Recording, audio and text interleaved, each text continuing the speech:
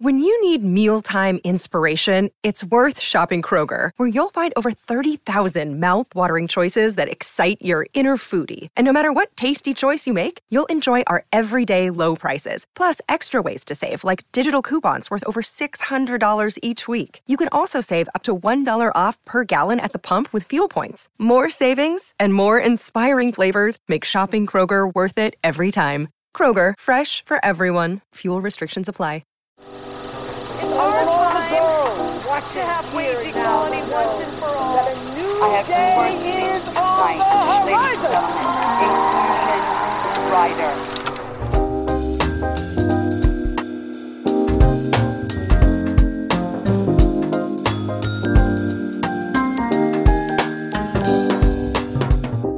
Welcome to Women vs. Hollywood, a podcast that looks at the fall and rise of women in film.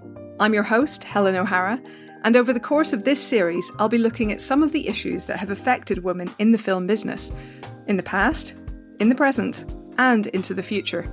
We're going to take a crack at explaining exactly why it is that most films made in Hollywood today are made by, and starring, and for men. Given that there were women there a century ago in large numbers at the dawn of cinema, and that they even dominated, for example, screenwriting in the silent era, what went so wrong? Why are we in a situation where the under 20% and often under 10% of directors of major films are women? Why are there so few female screenwriters? Why are there almost no female composers? Why are actresses underpaid relative to their male contemporaries? Hollywood is supposed to be the American dream made flesh, right? An opportunity for anyone to get ahead if they're plucky enough and determined enough.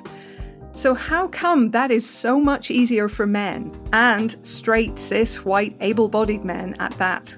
That's the sort of question we're going to be asking, and we'll be looking at what everyone is doing to change that picture, and especially at the women who are trying to fight back and carve out a space in the Hollywood landscape, not only for themselves, but for other women to come after them. Now, some of you may know that I've just written a book on this subject and that it has the same name as this podcast. Look, if it ain't broke, don't fix it. But the idea here is that you're going to hear from people other than me. So if you've read the book, this will hopefully add to some of those themes. And if not, it's a good introduction to what's on the page.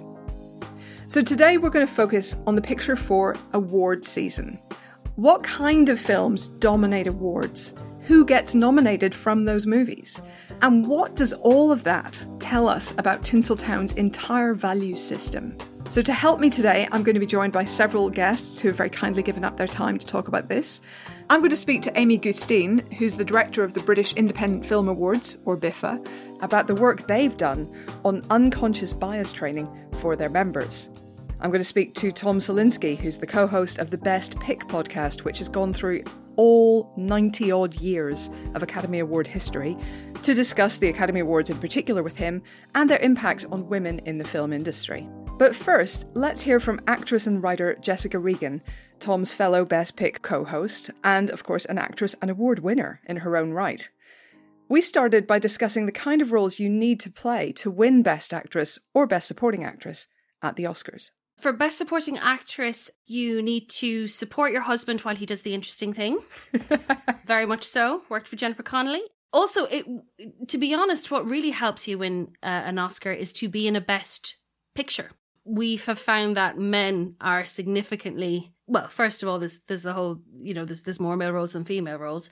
But on top of that, when you factor in that the male narratives in Best Pictures tend to centre male narratives. The odds are ever in their favour. So that's another one. The thing is, though, what I would say is that the quality of Best Actress performances is of such a high standard, because when you come through all these barriers to actually get an acting job, let alone get an Oscar-winning role, you're dealing with such a small percentile of talent in the industry. It's excellent, I think Aaron Sorkin a few years ago was quite unkind, or there was talk about how it's so much harder what a man has to do than what a woman has to do, and I think that a lot of that has to do with the kind of the performance that goes around a best male leading role in terms of the Oscars, you know, in that there'll be so much talk of, oh, they were really, the training they did and the research and the preparation. You know, Leonardo DiCaprio's a vegetarian and had to be around entrails.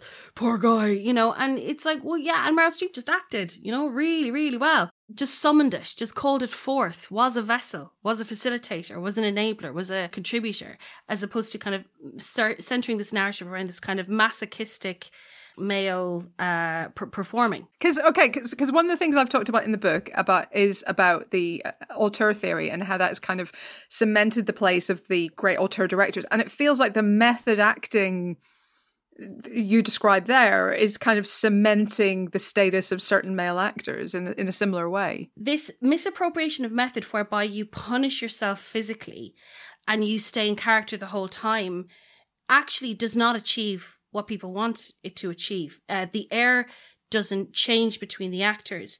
I find the performance that doesn't leap off the screen, I see someone suffering and utterly inward and having their own experience, rather than including me in theirs. Do you think that things are changing? Are we seeing a change in the kind of roles that win Oscars, the kind of roles that are nominated, the kind of people that are nominated and are up for these kind of awards as well? I mean, if you'd asked me that a couple of years ago, I would probably have said sadly no. But as all progress and evolution in film seems to be like giant leaps after just the most crawling, dragging progress, inching by inch, you know, just centimetre by centimetre, and then all of a sudden you have an incredible wealth of representation all of a sudden, you know. So yes, I think things are changing. I think television has helped that as well, the golden age of television, you know, seeing more anti-heroines and people really responding to that. And then people go, actually, women like all kinds of stories. Huh.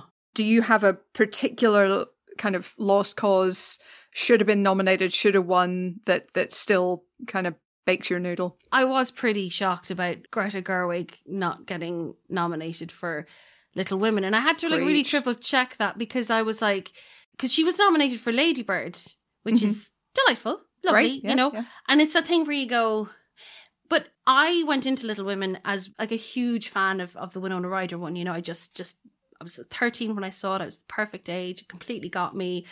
They cast Gabriel Byrne as her husband. I mean, everyone was a winner, you know.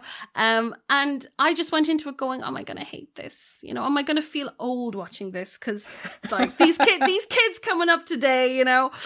And I had a headache from crying by the end of it. Like I had a pounding headache from just weeping, because it was so magnificent. But what was so strong in it was the direction, you know, to kind of reinvent the book like that, to reinvent a classic like that, and retain its magic, but make it feel fresh and immediate without sacrificing any of.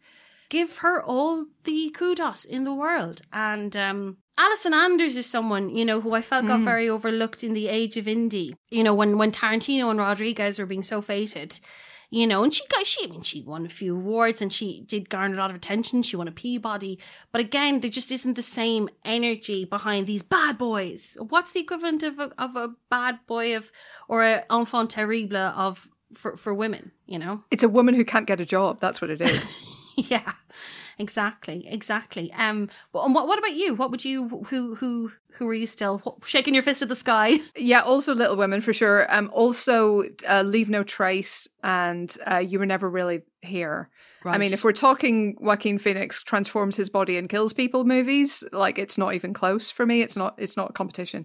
But it's Lynn Ramsey every day of the week. And twice a day. Oh my God, what am I even saying? Film. Yeah, absolutely. Yeah. We need to talk about Kevin. Oh my God, yeah. I rewatched that. That's actually one of the best pick episodes. I picked that when we say who would you have given it if you could have given it to someone, and I rewatched it.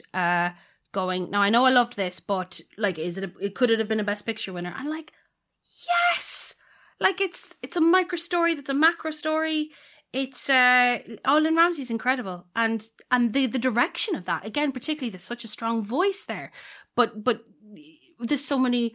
She's absolutely drawing out the best of Tilda Swinton, in my opinion. Like, and Tilda Swinton, who's always magnificent, but there's something just uncomfortably human about her in We Need to Talk About Kevin.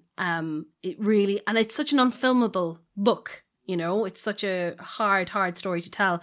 Yeah, that now you've made me mad now, Helen. I'm thinking about that. Oh no, I'm grumpy. I'm going to make some calls, send some emails. Although women have often been overlooked at award ceremonies, some organisations are trying to make tangible changes to the kind of person who is seriously considered for these awards.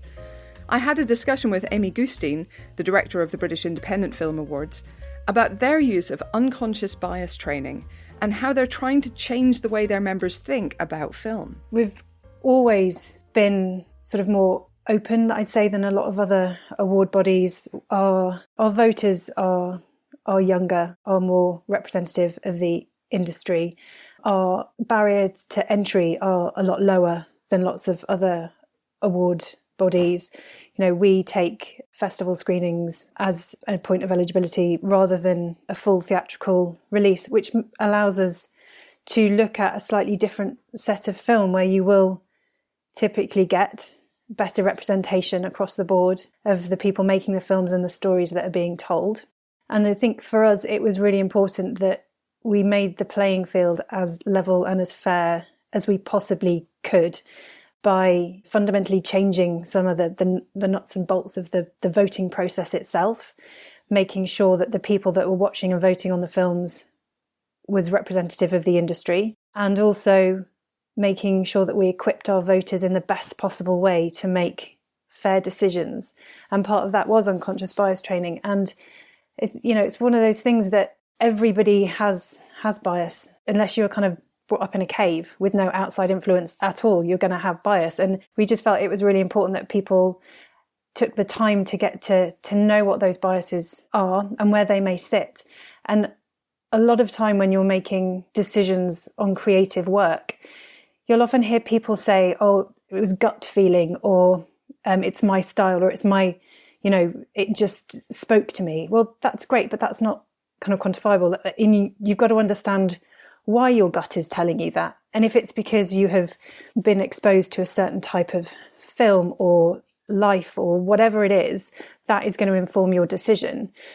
So we're not trying to kind of take away people's tastes. We just want them to understand why they have those tastes, so that when they're viewing a piece of work that is maybe not to their taste, they can still appreciate the quality and the workmanship that has gone into that film. So for us, it was unpicking that and then equipping them with the skills to view things fairly. And whether that is, simple things like making sure you're not freezing cold and hungry, making sure that you're in an environment where you are able to be absorbed and concentrate on what you're watching, giving them tips on how to make notes as they're going along, because they'll be watching films across quite a large period of time. So something that they maybe watch in June, their recall bias will be different to something they watch in September when they're about to vote on it. So just making everybody a bit more aware of the kind of external factors that come into play whilst they are making decisions and also viewing films.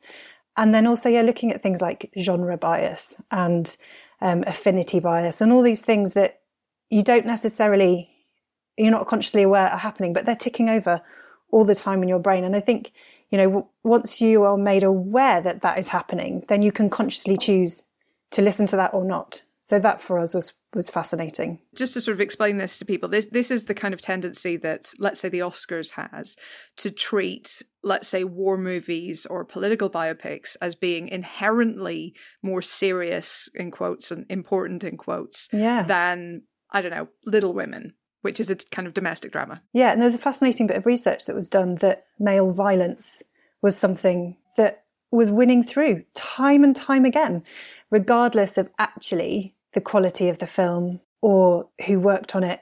But that narrative was something that was resonating with those voters.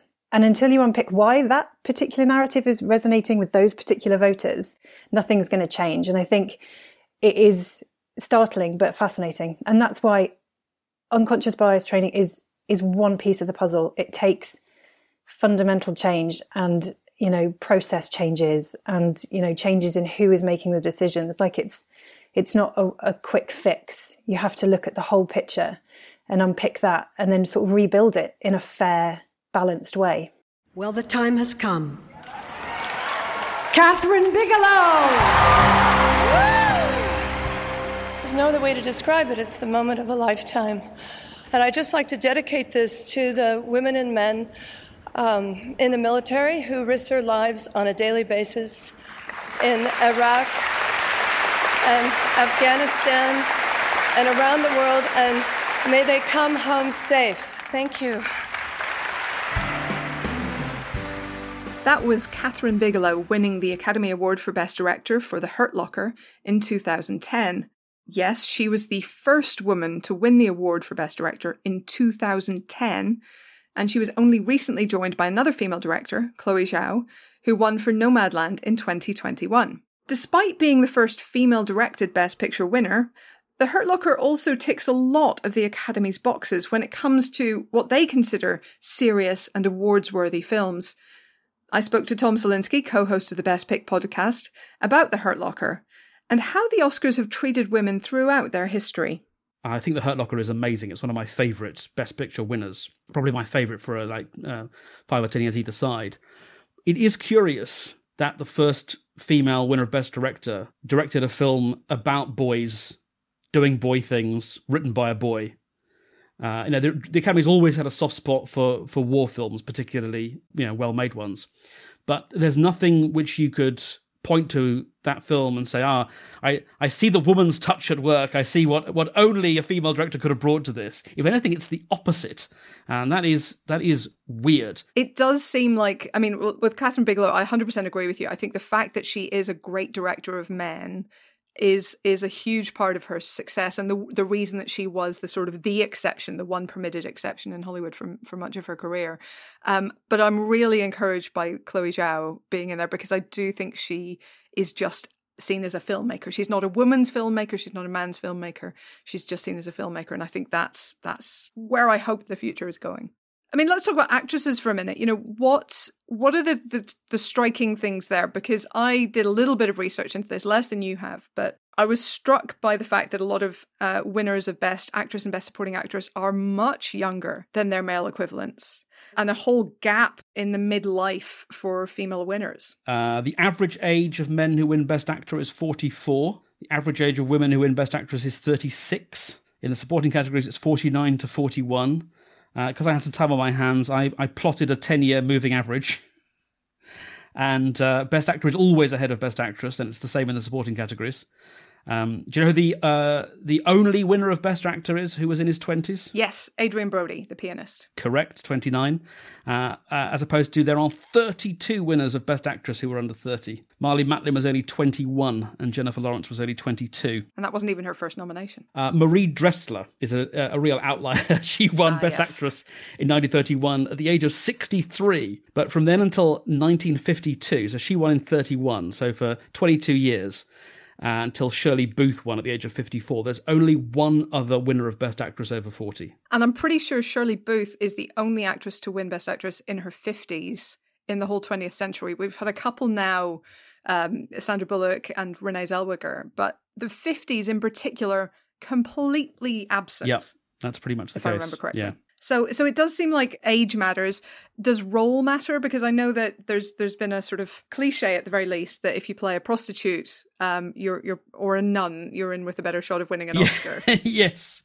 Well, one thing I did notice is just looking at the names of Best Picture winners. Obviously, a lot of my film watching recently has been oriented around Best Picture winners.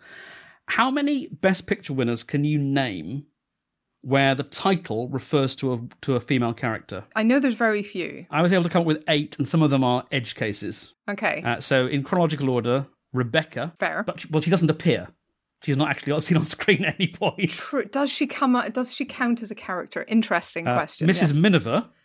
No, that's fair. Or is that the flower? Oh, no, we're going to allow it. No, it's definitely her and not the rose. All About Eve, I think, is fair enough. Okay. Gigi I think is fair enough. My Fair Lady doesn't name her, but it's clear who it's referring to.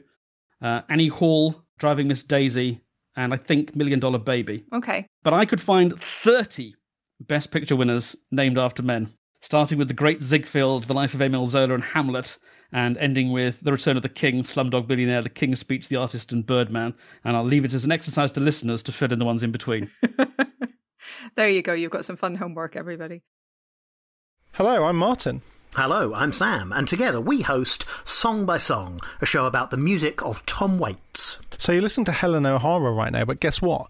We're on the same network, Strip Media. In fact, your host Helen was our guest in 2021, talking about Hector Babenco's Ironweed, a depression movie in both senses of the word. It was a real barrel of laughs. If you'd like to hear Helen's thoughts on Tom Waits and on culture in general, take a look at songbysongpodcast.com or search Song by Song wherever you find podcasts. Now, if things are tough for white women at the Oscars, they are even tougher for women of colour. As of 2021, only 36 black women have ever been nominated for an acting Oscar. That's from a pool of over 900 nominees. Of those, Rotten Tomatoes editor Jacqueline Coley calculated that over half played either slaves or maids or women living in abject poverty. Many of the rest of the remaining half were principally defined as the wife or the mother of a male character. So this is a very, very poor representative view of black women, or an inspiring one at all. Only 7 Asian women or women of Asian descent have been nominated in the acting categories, 6 of them as supporting actress, which suggests that there are not great roles for women of Asian descent. There have only been 3 women of Hispanic descent nominated in the acting categories, and one of those was Hilary Swank, who, with respect, doesn't appear to be particularly Latina. Her maternal grandmother is of Mexican descent, but she did at least win Best Actress twice, instantly improving Latinx representation at the awards. There have only been 3 Indigenous nominees: Whale Rider's Keisha Castle Hughes, Roma's Yalitza Aparicio, and Hawaii's Jocelyn Lagarde in 1966. This all suggests that awards bodies honour, whether consciously or not, a certain type of person rather than a certain quality of work. And of course that there are not great roles for women who are not straight, cis, and white. Here's what Tom Zielinski had to say about his research into the representation of people of colour at the Oscars. The way this very often goes is you have the first person to do something, followed by the first woman to do something, followed by the first black person to do something, followed by the first black woman to do something. And then you generally find those lists of the first black women on lists of black women doing things as opposed to people doing things. As we sort of, we segment and we marginalise more and more and more, sometimes without meaning to. But as you said, it was Hattie McDaniel who was the first person of colour to win any Academy Award at all in 1939. Best Supporting Actress for Gone with the Wind. The second award given to a non-white person is a bit queasier. It's James Baskett, who received an honorary award for Song of the South in 1948. Ooh. So there you go. If anyone listening doesn't know what Song of the South is, lucky you. But it's a very racist Disney film. And a racist Disney film which was thought to be racist in 1948 when it was re-released, which didn't stop Disney re-releasing it, I think something like half a dozen times, most recently in the 80s. But it is now locked in the vault and will, we're assured, not be re-emerging, so that's a good thing. In 1954, Dorothy Dandridge was nominated as Best Actress, and in 1958... Sidney Poitier was nominated as Best Actor, and he won in 1963 for Lilies of the Field. And then it's black musicians who begin to make headway.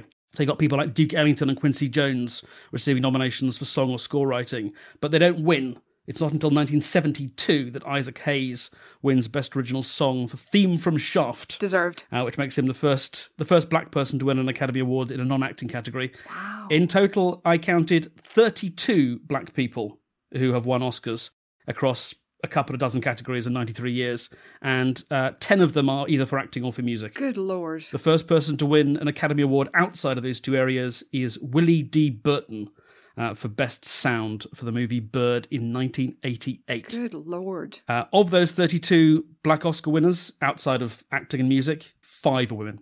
5. Wow.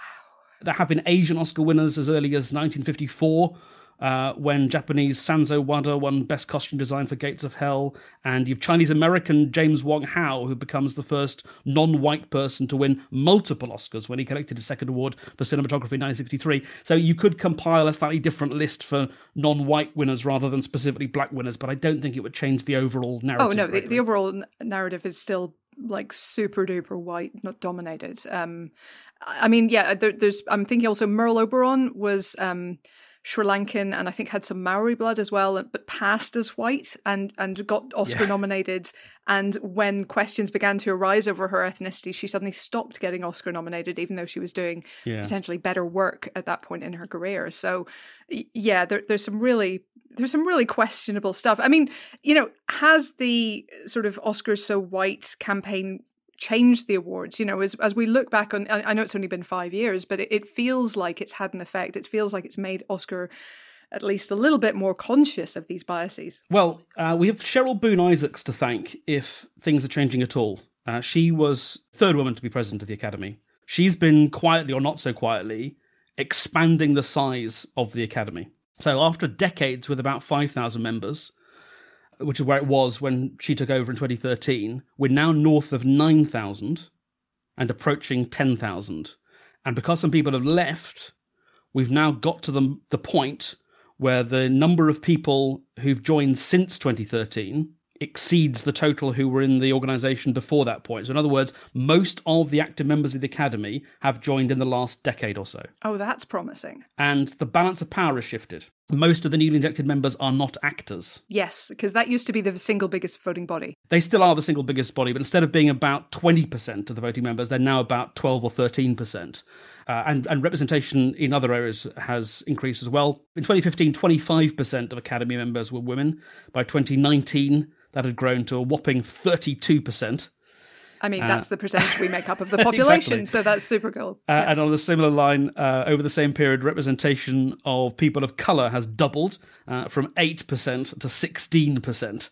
Now, only about 60% of Americans are white, so even if the Academy wanted to represent just America, that number could still double and would still fall short. But I don't think the Academy does want to represent America.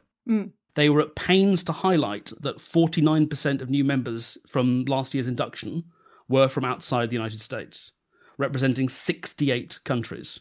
So I think their game plan to try and stay relevant is to reinvent themselves as a much more outward-looking, international prize for global filmmaking.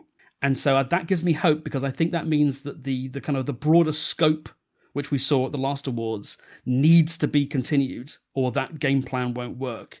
But it's difficult because, you know, the leadership can make whatever proclamations it wishes, but at the end of the day, it's a private vote, and those 10,000 people may use any criteria they wish in determining who they think should walk away with the Oscars. And the Oscar goes to Chloe Zhao, Nomadland. I've been thinking a lot lately of how I keep going when things get hard. And I think it goes back to something I learned when I was a kid. When I was growing up in China, my dad and I used to play this game. We would memorize classic Chinese poems and texts, and we would recite it together and try to finish each other's sentences. And there's one that I remember so dearly. It's called the 3 Character Classics. And the first phrase goes, 人之初，性本善. People at birth are inherently good. And those 6 letters had such a great impact on me when I was a kid. And I still truly believe them today. Even though sometimes it might seem like the opposite is true, but I have always found goodness in the people I met everywhere I went in the world. So this is for anyone who has the faith and the courage to hold on to the goodness in themselves and to hold on to the goodness in each other, no matter how difficult it is to do that. And this is for you. You inspire me to keep going. That was Bong Joon-ho and Sharon Choi presenting Chloe Zhao with the Oscar for Best Director for Nomadland at the 93rd Oscars earlier this year. The recent Oscar wins for films like Nomadland, like Parasite and Moonlight suggests that things are changing, that these wider and more diverse voting pools are making a difference. Amy Gustine has also made a concerted effort to increase the size and diversity of BIFA's membership, something that BAFTA and the Oscars have also begun to do in recent years. So we say BIFA is an industry organisation run for and on behalf of the industry. And so we have to make sure that we are representing that industry. And about 6 years ago, our pool of voters was really quite small and was predominantly people that had been voting on the awards for a long time. And that was something that was one of the kind of practical things that we knew needed to change.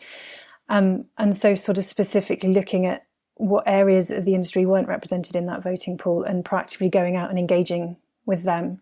Also, again, lowering the barrier to entry. A lot of award bodies, you need 5-10 years and recommended by X, Y and Z members that already kind of sit within their membership. Whereas for us, it's not. It's, sort of 3 years. You need to be kind of obviously proactively working within the British film industry. But we value new voices. They're the ones bringing in interesting ideas and interesting perspectives. And for us, that's really important. And they are more willing to get on board with change. We're also a nimble organisation. We do have a board, but they're progressive and they push us to properly reflect the feelings and desires of the industry and to make sure that we're always challenging ourselves and pushing to do better. So, if we want to try something, they're very supportive of us having a go and seeing how it works. And, amongst the voters, the board, and we've got 2 advisory committees, we do feel very plugged into the industry. And it always overwhelms me how generous those people that are connected with BIFA are, because they will give their time, their expertise and their thoughts really freely and will allow us to bounce ideas. And so if we wanted to try a new award or try a different process to see if it works, I think because we're a much more agile awards body, it is easier for us to try things and fail and then reshape it. Whereas I think for other award bodies where they've got huge memberships and lots of governing bodies, and it is sort of a bit like moving a tanker, I think, whereas us, we're kind of a bit more of a nippy speedboat. So I think BIFA has quite a useful position in that we can often trial things on behalf of the industry, and then the stuff that works, it kind of allows them to kind of build on that for themselves. But I think definitely a younger, broader, more diverse demographic, they push you, they keep you on their toes, but they are much more open to trying things and failing and trying again, which I think is really helpful. Just to talk for a second about awards in general, I feel like, there may be people out there who are listening to this going, well, awards don't really matter. That's not going to be the thing at the end of the day that makes your career or not, which is potentially partly true. Box office is a huge, huge factor as well. But it feels like awards can help, and awards do have a place in boosting a person's careers. Is that your experience? What would you say to that? I do agree. I think awards can seem quite frivolous and sometimes a bit unnecessary. But what it does do is it does highlight the kind of brilliant talent that is coming through. And I think particularly for us with a big focus on emerging talent, time and time again, we hear from debut filmmakers and most promising newcomers that their recognition at BIFA changed their career path. Before they kind of got recognised, they weren't getting their calls answered. They weren't getting in front of particular funders. They weren't getting the finance that they needed. But then as soon as you are recognised in some way by a body that is representative of your industry, doors are opened and it does help. Obviously, you've then got to prove your worth by delivering again and again, but that definitely makes a difference. And it's the same with kind of new on-screen talent as well. We are very, very early on talent with our most promising newcomer, earlier than the kind of BAFTA Rising Star or Screen Stars of Tomorrow. And so again, it's elevating that talent and giving them a step up, which either would take them years to get to that position or may never. And I think it is particularly, for the kind of emerging talent from an industry perspective and also internationally as well. A lot of filmmakers that may be known within the kind of the UK industry, but not internationally, again, being on those lists is super helpful. And, it was one of the things that we've done over the last few years is we released the long list for our debut categories, because when you get to the nominations, there's only 5. And often, particularly in the filmmaker categories, there will be crossover between writer and director and stuff. So releasing that long list, it's just a bigger list of talent that we're able to kind of shine a spotlight on. So that is really, really useful. And then from an audience perspective, a lot of these films will have sort of gone under the radar, won't necessarily be on, sides of buses and stuff. So do you miss that opportunity to reach an audience?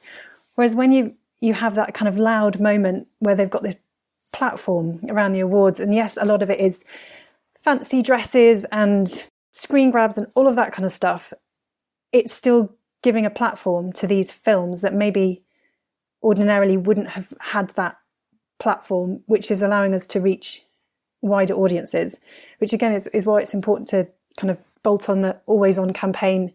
So once we're saying films are brilliant at the award season, we're then kind of backing that up by supporting them when they're released as well. All year, basically. All year. There's films all year. It's really important to remember December. that. Yeah.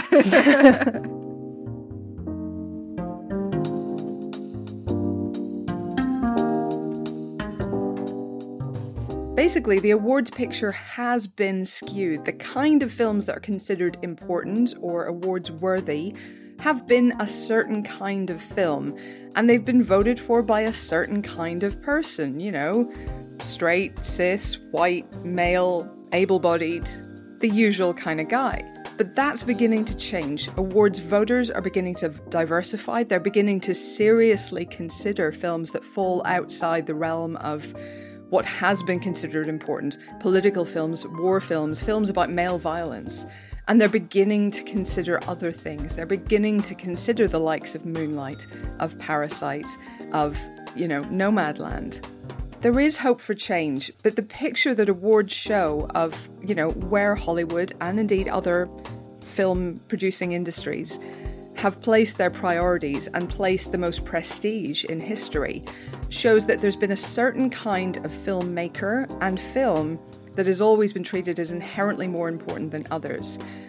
That attitude is the one that we still have to kind of dismantle. And that's the work that some of our guests and many others around the industry are beginning to try to do now, to change minds and hearts, and open minds and hearts to consider that maybe other films might also matter. And maybe Little Women should have won Best Picture, people. Come on! Thanks to my guests today, Amy Gustine, Tom Salinsky and Jessica Regan. You can follow the links in the show notes to find out more about them and their work. And I really recommend that you do. Best Pick is a fantastic podcast and Biffa does amazing work. We've almost come to the end of this episode of Women vs. Hollywood. But before you go, here are a couple of underrated female-led films that you might have missed, personally recommended by our guests.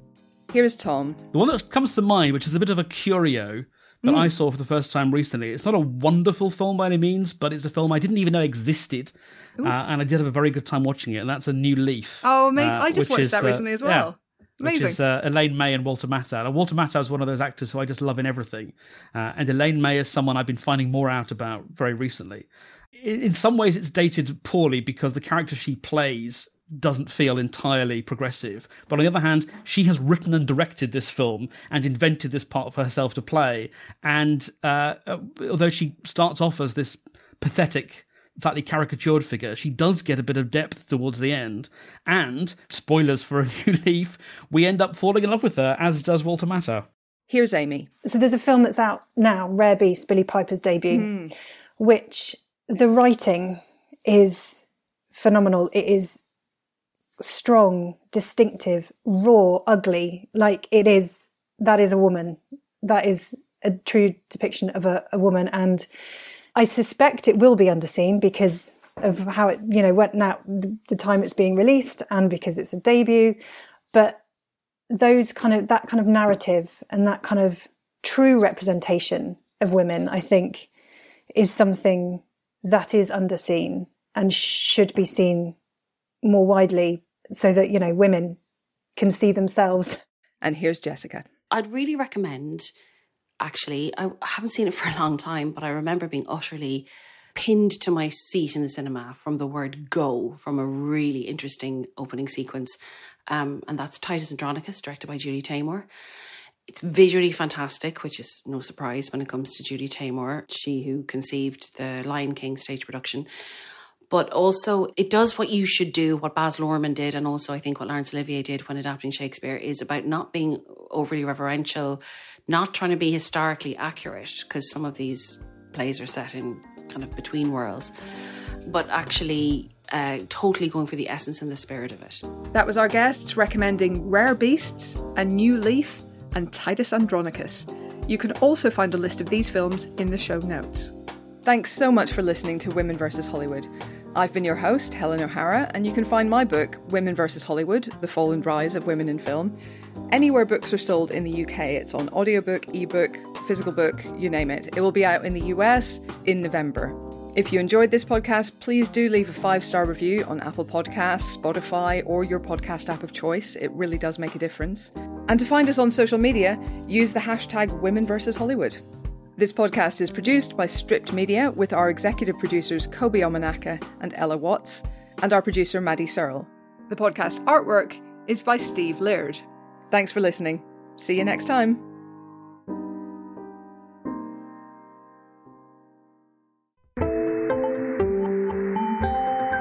You just heard a Stripped Media production.